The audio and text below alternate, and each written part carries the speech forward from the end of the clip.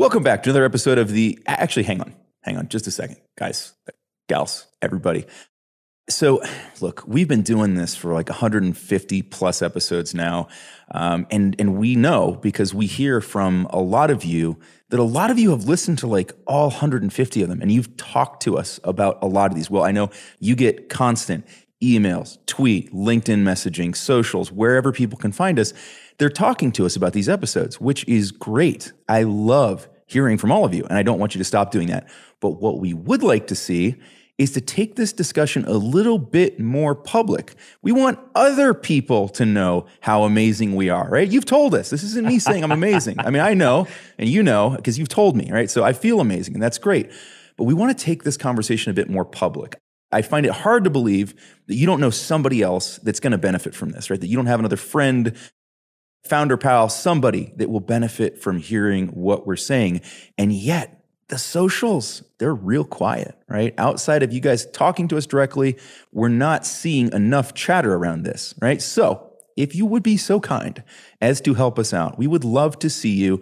And I'm going to roll my dice here. Hang on. LinkedIn. We're going to take it to LinkedIn. Okay. So I rolled the dice. It came up LinkedIn. Hit us on LinkedIn, pick your favorite episode, pick a snippet, pick whatever.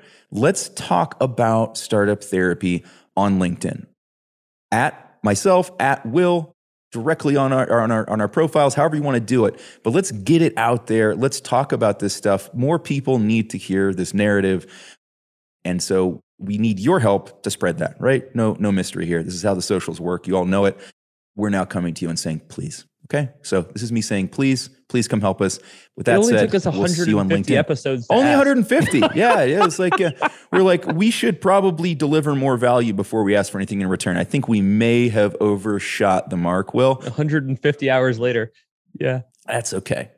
All right, so without further ado, welcome back to another episode of the Startup Therapy Podcast. This is Ryan Rutan, joined as always by Will Schroeder, my friend, the founder and CEO of Startups.com.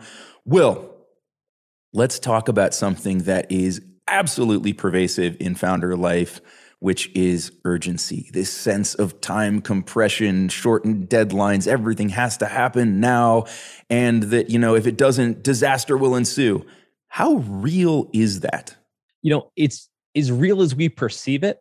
And I think this concept that the world is constantly closing around me, that I have to get this done by a certain imaginary age marker in my life, or that if we don't get this done now, our competitors are going to crush us right away. Just all of these anxious, self-directed, really false narratives that we create. And I think it's worth talking about today, how consistently wrong they are. And this isn't saying that this is an argument against urgency. We love urgency. We love getting shit done. That's not what we're talking about. What we're talking about is the false narrative that founders like us, we've all been through it, and we'll talk about our own experiences, create that put so much stress and so much anxiety on us, and they're just not true. They're just straight up not true. And I think if we talk about how we create them in our personal lives, how we create them in our business, how we create them when we think about our own financial freedom and everything else like that, the actual outcomes don't match up whatsoever to this monster in the corner that we've created. And so, let's dig into that. All right. So before we get into this next topic, I just want to let you know what we talk about here is like 1% of the conversation. Really this conversation is going on all day long online at groups.startups.com, where Ryan and I pretty much talk endlessly with founders about every one of these topics. So if by the end of this discussion, you like the topic and you want to dig into it a little bit more with Ryan and I, just head to groups.startups.com and we'll pick it up from there. Yeah, man, this is such an important one. This drives so much stress, anxiety for founders that we really do have to unwind this. And so much of it's baked into the sort of popular narrative, right? I feel like it's almost the skeletal bones of this startup narrative, which is like fail fast, scale fast, speed to market, all of these things that we use. And look, nothing wrong with any of those things taken in context and taken with some measure of responsibility. But like when it's always just go all the time, urgency. And to your point, it's just not really like, especially when we're looking at the pressure from the outside, right? So we've got our own desire to move forward, and then we have these other things like competitive pressure, my own age, my need for, money or funding or whatever. Those artificial things that we put in front of ourselves that create all this additional pressure just aren't really as real as we'd like to think they are. And I will argue that they're often counterproductive to actually making those things happen. So this is why we really need to spend some time today unwinding all this stuff. So that said, where you want to start, man? I mean, let's start with the overarching narrative, which is all of the reason this is a problem is because it buys us nothing. All this anxiety and all these false narratives buy us nothing and cost us everything, right? So I've never in my life, and we'll talk about personal experiences, I've never had a bigger waste of energy than creating false narratives around time. Here's where it started for me. In my 20s, I was so convinced. I started my first business when I was 19.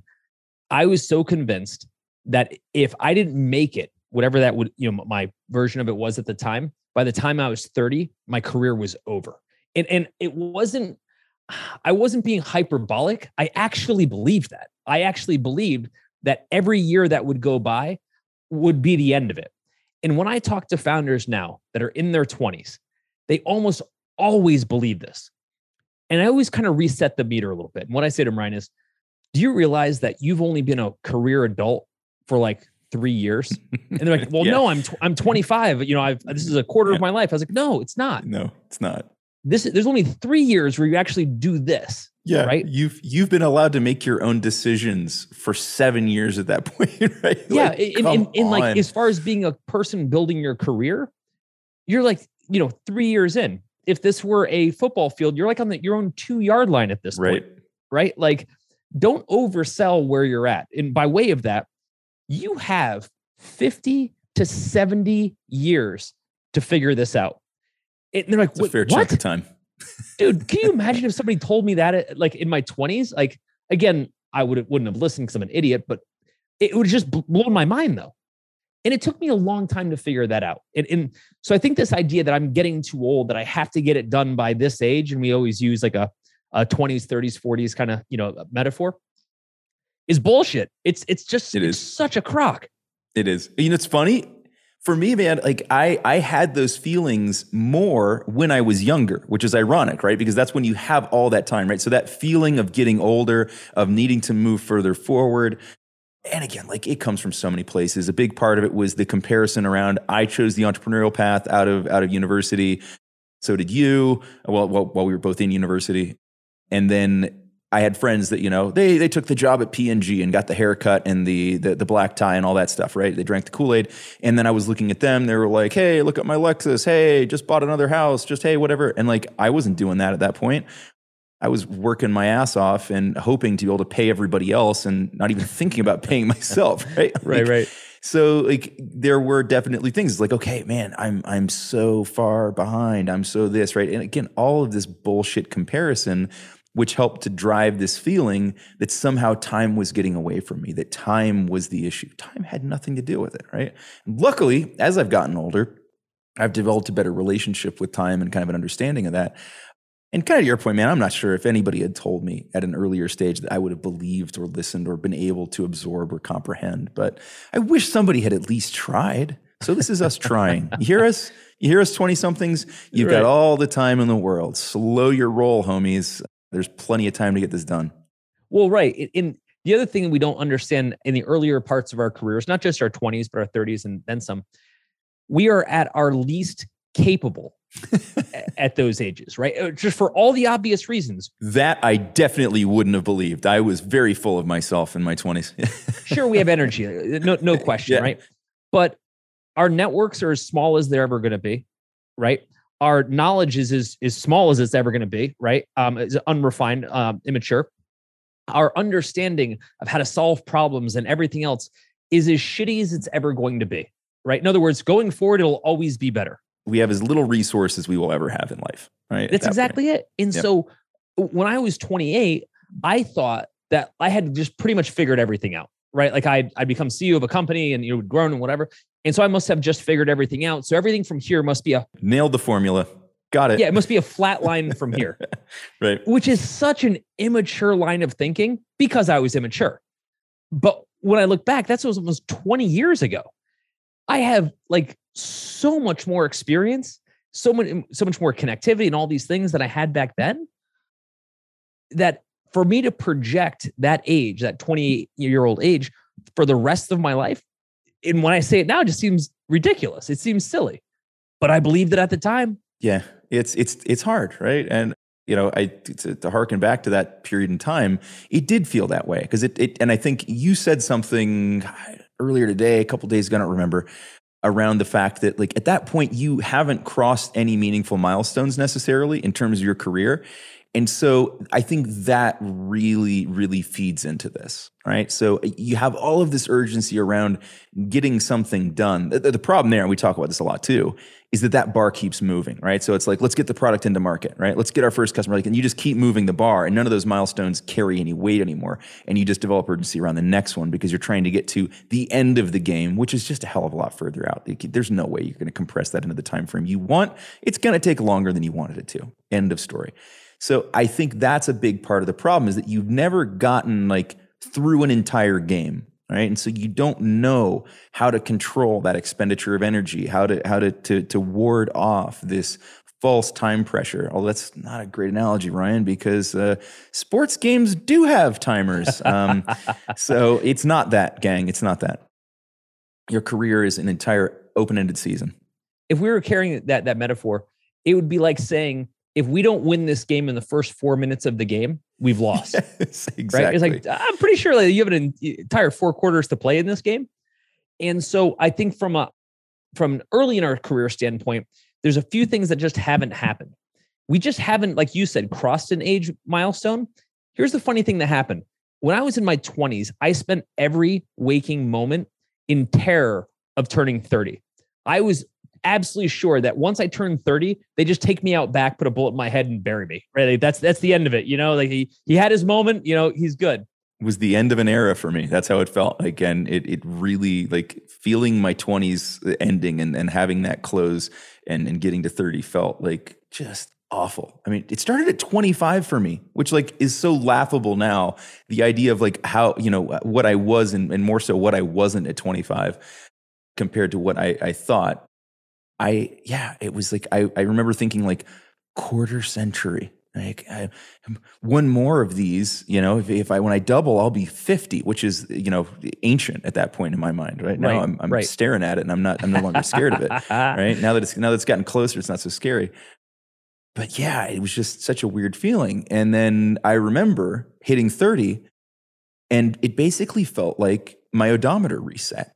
Right? Like somebody pushed the trip button and I was like, oh, back at 0. Nothing happened. Nothing happened negative, but like for me, it was actually a really positive thing. All of a sudden it was like, I had been given a new, go back to our analogy or metaphor there. I got a new set of downs, right? I was given a brand new timer that started at 0, and that felt amazing. And that's sort of been the experience from 30s and then again into 40s.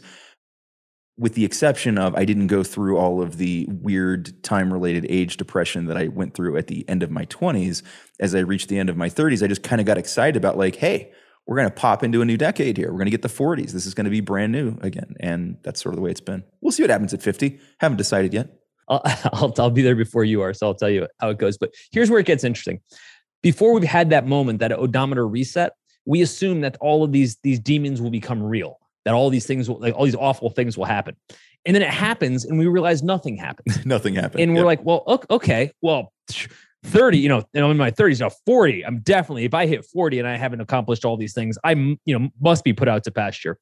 And then you do hit 40 and literally nothing happened. Nothing changed. Yeah. So the one thing that we've got in our heads constantly is our age is such a breaking item. Here's what I'll say.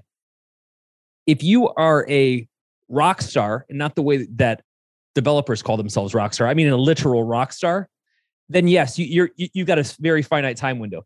If you are a professional sports player in most Keith Richards sports, just sat up out of a coffin and shook his head no. Yeah, no. Like if you're a professional sports player at a high impact sport, yes, you have a certain number of years. But we are none of those, right? Like we have a job, thankfully, that we can do better and better and better for the rest of our life. Every year should be considered a building block to the next year, not a time is running out moment. It's a goofy way to think. It is. And I think we do this not just with age, but sort of with everything, that we always feel like somehow our peak performance was somewhere just behind us, or our peak opportunity was somewhere just behind us, and our peak performance is somewhere unreachable ahead of us, right? That we're somehow running from the best time that this ever should have happened, and the fact that we haven't reached that next precipice that we wanted to, we haven't hit that next peak. And it's just complete utter bullshit. Right? It's completely fabricated narrative that we create for ourselves. And I think this is the worst part of this. Of all of the founder wounds, and most of them are self-inflicted, this is the one that we just sort of do everywhere, right? Because it's not just around age, it's around literally any part of our startup, anything that we're thinking about changing, fixing, building, doing away with, whatever it is. There's always just so much damn urgency around it. So not just urgency, lack of perspective. Yes. Which and often drives the urgency. I'll give you an example. A couple of years ago, I was having lunch with a friend of mine, the guy named Jeff Wilkins. Jeff, for anybody that's old enough to remember this, started a company called CompuServe, which was the internet before the internet, sold to AOL. But he also happened to start the school where my kids go to school, which he claimed was his greatest achievement. Jeff and I spent time on boards together, so I've known him for a long time. He's a great guy, and he's about 35 years older than me. So a couple of years ago when we were having lunch, I asked him, I said, Jeff, just out of curiosity, what was your peak year? Like if you could rewind back to a peak year, what was it? And Jeff at the time, I think had just turned 75, to put it in perspective. And he thought for a second, he goes, 46. He's like, I can't believe when I was 46, I knew everything I needed to know. I was so young. I was so full of energy. And I'm like, bro, I'm 46 now. I don't feel like any of those things. I was like, this is peak energy. Oh my God, I'm screwed. But what he was saying was he has a much broader perspective. He's looking at a window of 75 years in picking his best year. What was silly for me to even respond like that was that I've only had at the time 46 years on the planet. And so my entire purview was based on that. And one more thing that I just want to mention that I thought was hilarious. My son, Will, who's 5 years old, came to me the other day and he was talking about something that he used to do when he was a kid, but that he doesn't do anymore. And he's like, Dad, that was way back when I was 4. Right. Yep. He's like, and I'm thinking to myself, in relation to how long he's been on the planet, right? That's a 20% period of his life, his entire life, right? So in his mind, 1 year might as well be 20. Yep, on that relative scale. And the relative scale, right? And when Jeff told me that, Jeff Wilkins from CompuServe, when he told me that, it just stuck with me. And I was like, man, you know what's broken is my scale. When I look at the entirety of what my life is, I don't have enough perspective because I haven't seen the whole thing through. And it really threw me. By the way, I just want to mention, if what we're talking about today sounds like the kind of discussion you wish you were having more often, you actually can. We're online all day, every day, working through exactly these types of topics with founders just like you. So any question you would have, or maybe some problem you just want to work through, we're here and we love this stuff. And we're easy to find. Head over to groups.startups.com and let's just start talking. Yeah, no, it's a great point, and I think this is key to this entire discussion, right? Is maintaining that perspective and being able to zoom out enough and say, right, I can treat this as something urgent. Is it actually, right?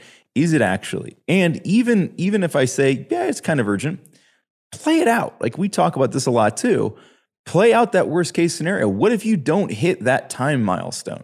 Right? I'll go back to this is a really specific and small example.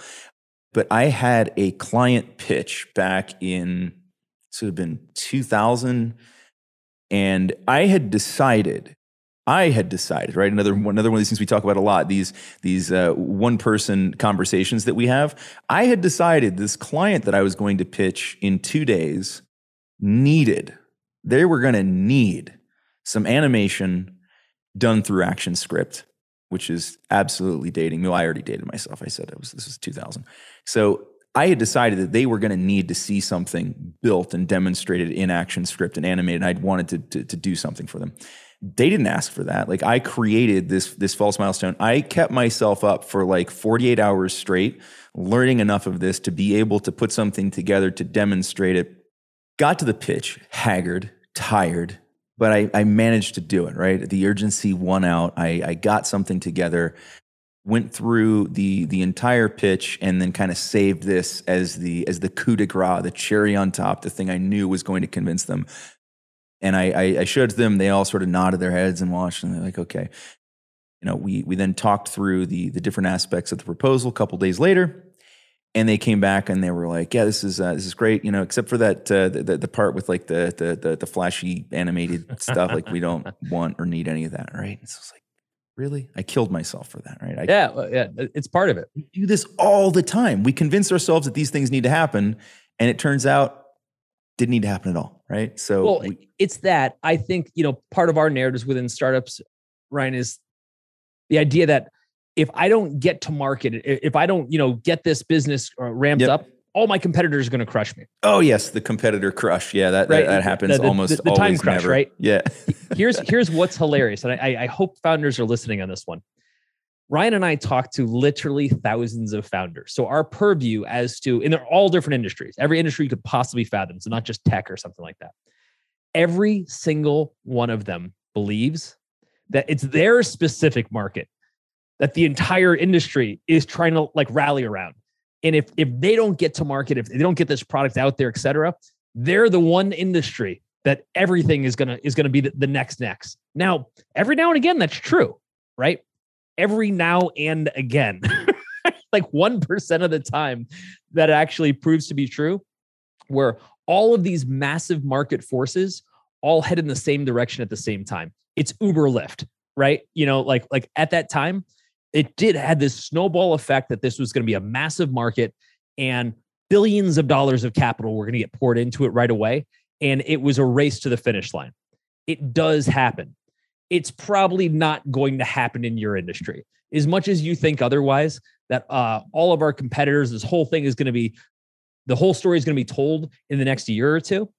Again, false narrative. You made that up. It's actually probably not true, but you're going to kill yourself and probably make a lot of bad decisions in believing it. Stick on that for a second. The bad decisions, right? Because this completely changes. Like, when we look at things through a lens like that, where in our mind, what we're seeing is all of our competitors are out there and they're like VCs throwing money at them. Like, you remember the old footage of like the stock floors where the guys were literally throwing the trading tickets up at the guy, like the market maker, like just like screaming, spitting, sweat flying, right? Yeah, exactly. And there's just VCs throwing money at all their competitors like this. It just isn't, right? And the real challenge with that isn't just the fact that competition's not going to come in and crush you because of that. It's that you're going to start making decisions based on that lens, based on that rubric, right? That we have to do this because of that. Well, you're going to make very different decisions, right? You're going to choose to push things in certain ways or extend yourself in others or forego proper exploration of things because you feel the need to move forward with pace or take a particular direction or copy what a competitor's doing rather than following, your path, right? And so it can absolutely fundamentally change everything. And it's made up, right? You made it up. This is your own machinations, right? This isn't something that's really happening. And it's so damn dangerous. Like, look, as founders, we need things to motivate us. We need, things to keep us moving. This is not a good one, right? Inventing boogeymen that are going to eat your lunch, not a great way of doing this for ourselves. Let's dissect that, because I want to make sure people understand exactly the line we're drawing here, right? Urgency is awesome, right? Urgency gets shit done. Awesome. Wonderful. But it's not the same as this false boogeyman, right? For example, if we look at a spectrum, on one end of the spectrum is we actually do need to get things done, right? Like, urgency matters, get it done by Friday, gets things done. Like, it's what builds a good company. On the other end of the spectrum is just this irrational fear that the walls are closing in. And if we don't get it done by this time, that we're all screwed. that actually, while that could drive some urgency over a long enough period of time, just makes us straight up miserable. Okay. There's no version where I've seen a founder who's operated on that schedule for long enough be like, you know what? I feel really good. I'm saying that actually just makes us miserable. It does. Imagine if the entire Star Wars, right? Imagine if the entire Star Wars, right, took place in the trash compactor on the Death Star, right? That wouldn't have been a fun movie to watch. It wouldn't have been good for Luke and the crew.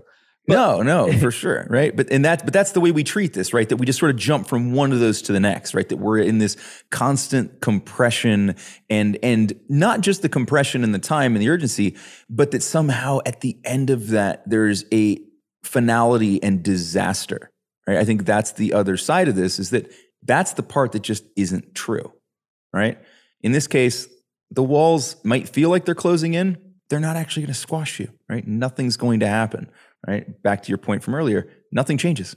The false part of the narrative what this is predicated on is that if we don't somehow succeed right now, that there's no opportunity to succeed in the future.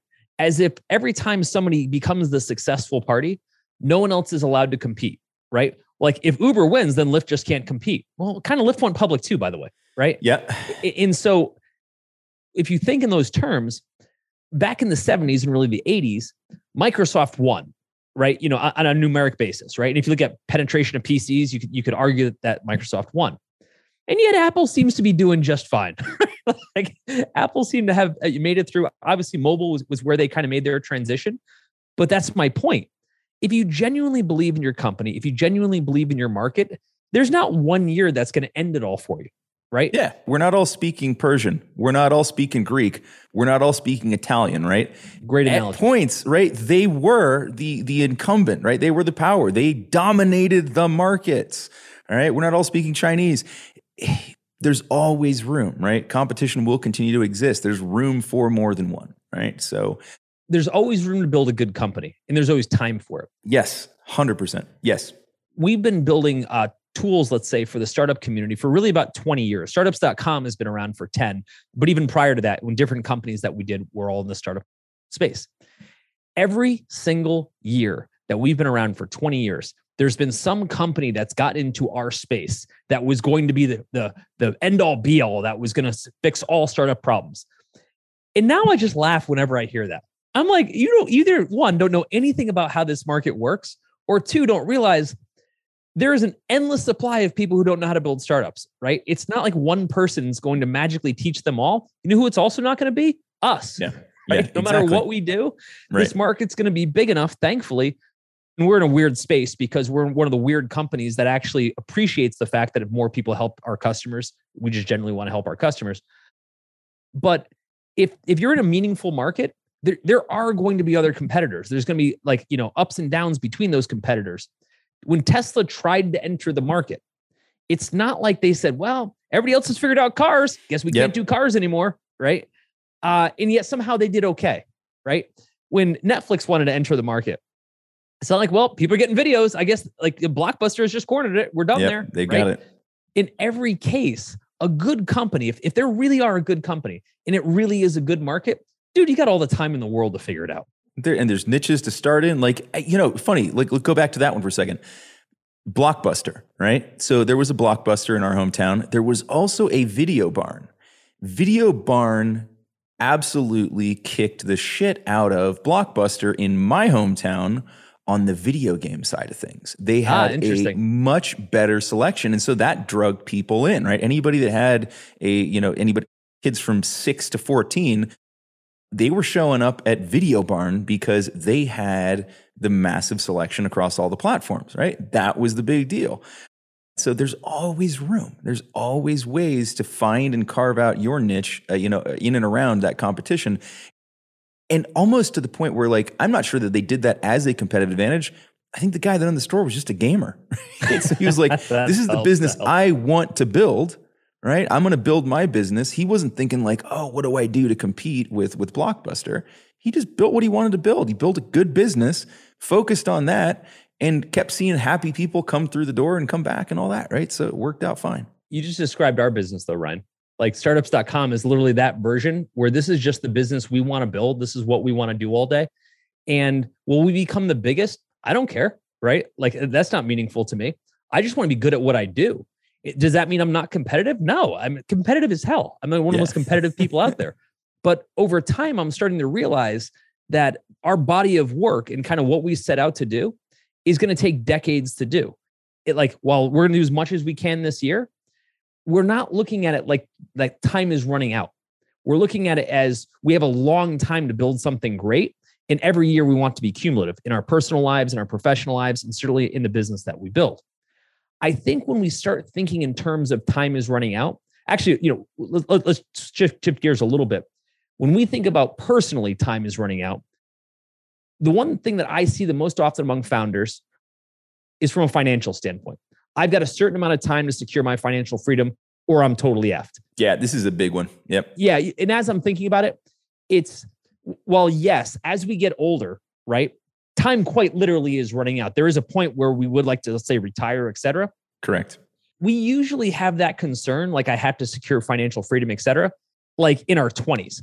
Like, again, if I don't make $20 million by the time I'm 30, I'm a giant failure, right? Yeah. I was going to say also, we also have, so in addition to being really unrealistic about the time, we're often really unrealistic about the amount. We don't need to talk about that today. We've talked about that in other episodes, but like what it actually takes to be secure and when you need to achieve that.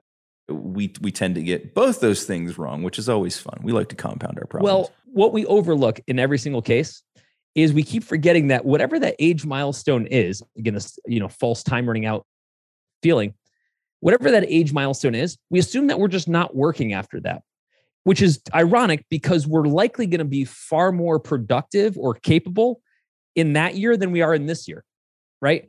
And so I went through all this myself, and a lot of this is just self-reflection. But I believe that if I wasn't a billionaire by the time I was 30, that my days were numbered, that I would just be put out to pasture somewhere. It didn't occur to me. It actually didn't occur to me back then that I had my 30s, my 40s, my 50s, I had so much time to build wealth, right? It wasn't all constrained into one tiny capsule of time that if it wasn't done by then, for some reason, I wasn't allowed to build wealth afterwards. Sure. So blown. It's a bad way of looking at it, right?